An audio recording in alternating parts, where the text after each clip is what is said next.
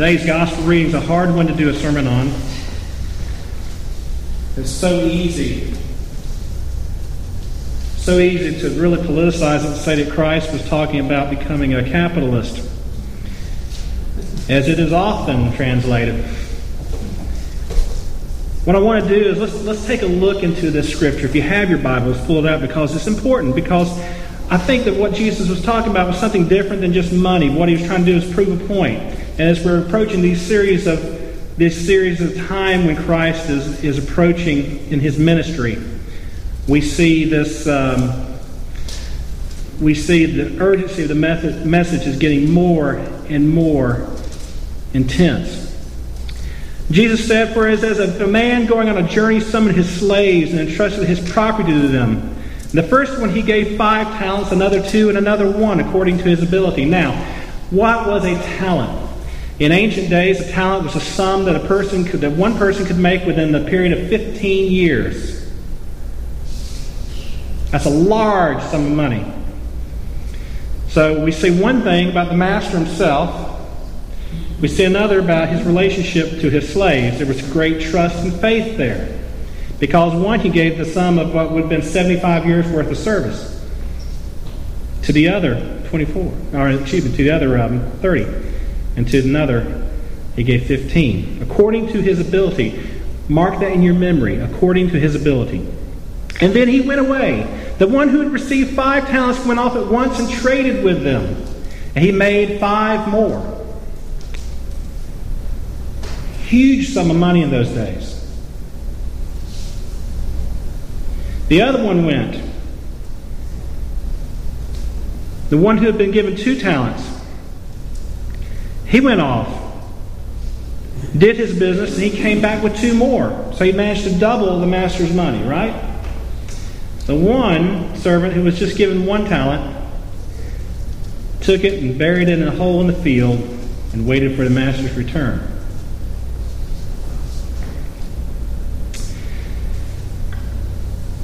It's important to realize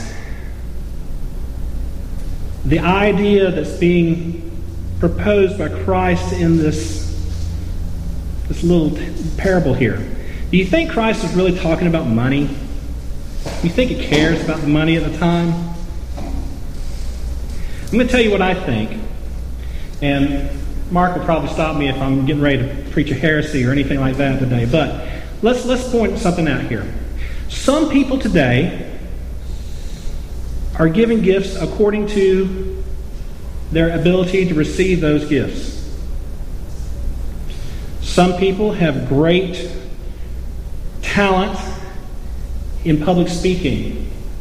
Some people have great talent in offering pastoral care. Some people have great talent in hospitality. Some people have great talent in some other field, in art, music, or in some other aspect that can be used for the building up of God's kingdom here on earth. Billy Graham, I would say, would be one of those, in my opinion, who was given 5 talents because of his ability to spread the gospel. And to Billy Graham, when he went out and did the master's work, what happened? Not just a few came, not just a few hundred came, but quite literally millions came.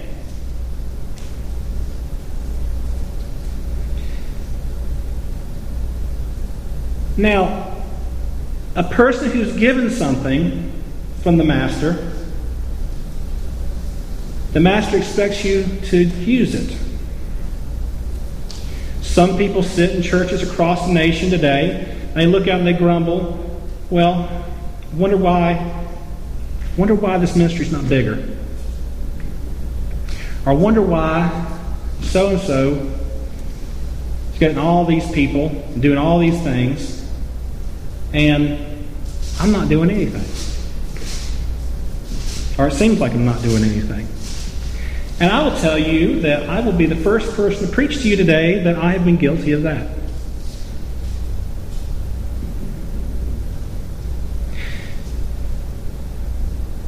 The thing that I want to throw at you is, what are we doing with what God has given us?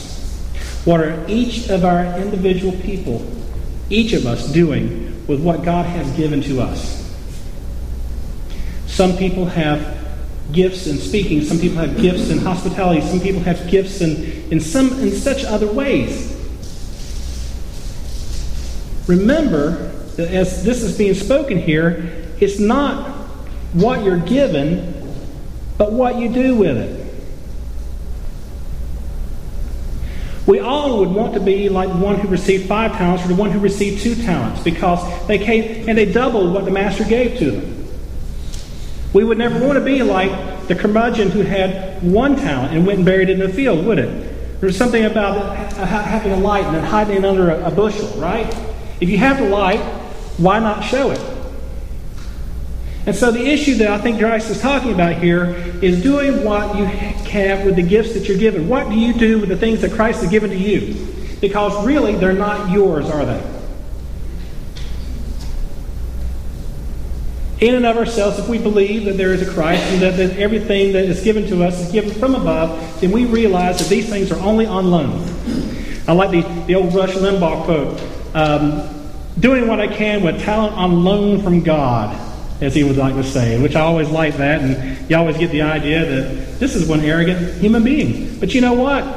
Really, there's truth. Doing what we can with talent on loan from God, the things that we're given from God. Some people do a lot with it. And guess what? I'll tell you a little something about that. What I've learned is that God sends people to you when He thinks that you're ready to receive them. He sends blessings to you when He thinks that you're ready to receive them. He sends messages to you when He thinks you're ready to hear them. That's been my experience. You know? Think of poor Jeremiah back in the Old Testament. Jeremiah was only sent, he preached to thousands, but only got 1 convert. But that 1 convert was enough. I don't think he was sitting around grumbling about it afterwards. He was called the weeping prophet, but I think that now he realizes, I see what you meant.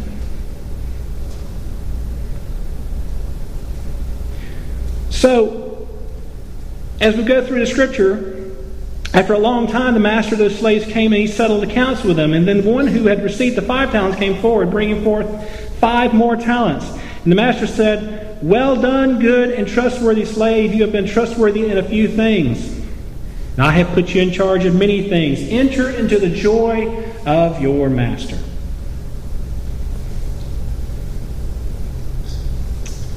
The other one who came forward had 2 talents. He now has 4. He gave them to the master.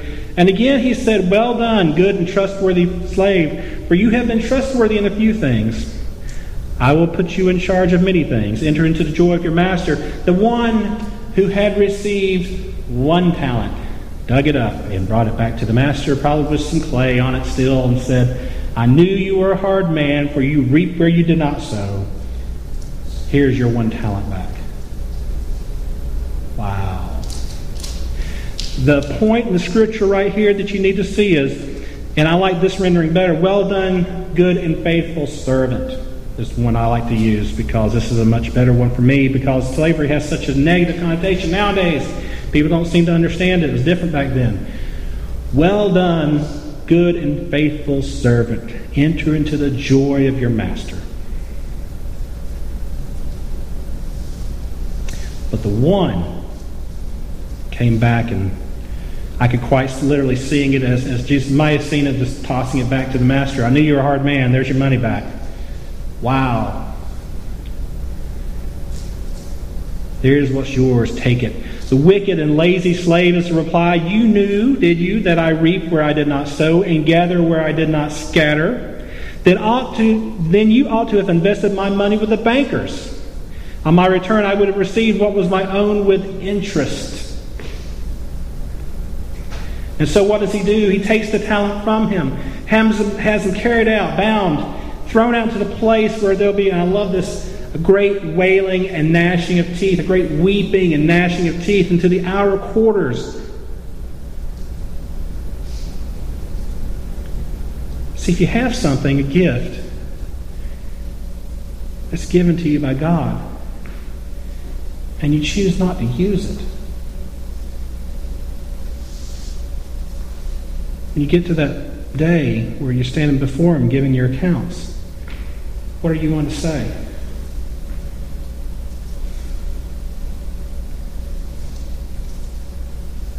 Would you say, I knew you were a hard man. I hid what you gave me. Here it is back to you.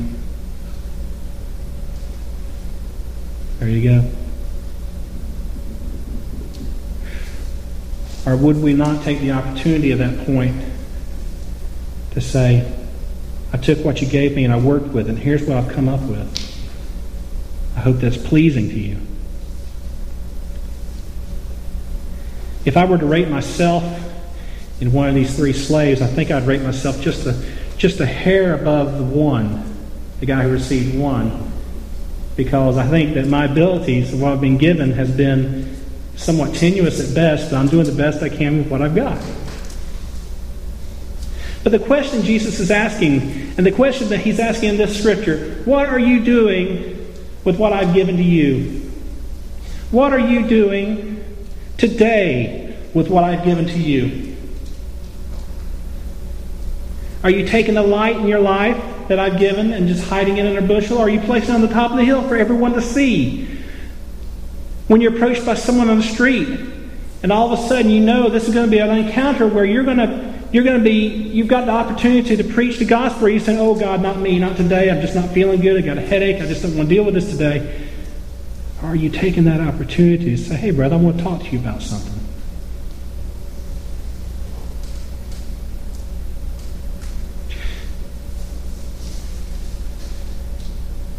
The issue is what we do every day. Christ is pointing that out. What are we doing for the King? If we truly profess we have a King and a Lord, what are we doing? Christ said, if you love me, be about my, follow my laws, follow my commandments. Do my work. Said to Peter, feed my sheep. So, you look at it, as it says in Thessalonians, there's a vivid point to this that ties right in. Don't fall asleep. Because we're of the day, we're not of the night. We do our work in the day. We rest in times it's given to us. But don't fall asleep. Contend for the gospel, folks. Because nowadays, it's going to be more and more required of you. Because it's going to be required of you at some point in your lives, before you meet God, you're going to be asked, where do you stand? It's going to be required of you. Where do you stand this moment? Are you with us, being in the world? Or are you with that God that you profess in the past? Where do you stand? What will you do? And what will be the answer given by you when it's required? Will you bring the master a return on his investment? Or will you simply toss that gift back in his face and say, I don't know.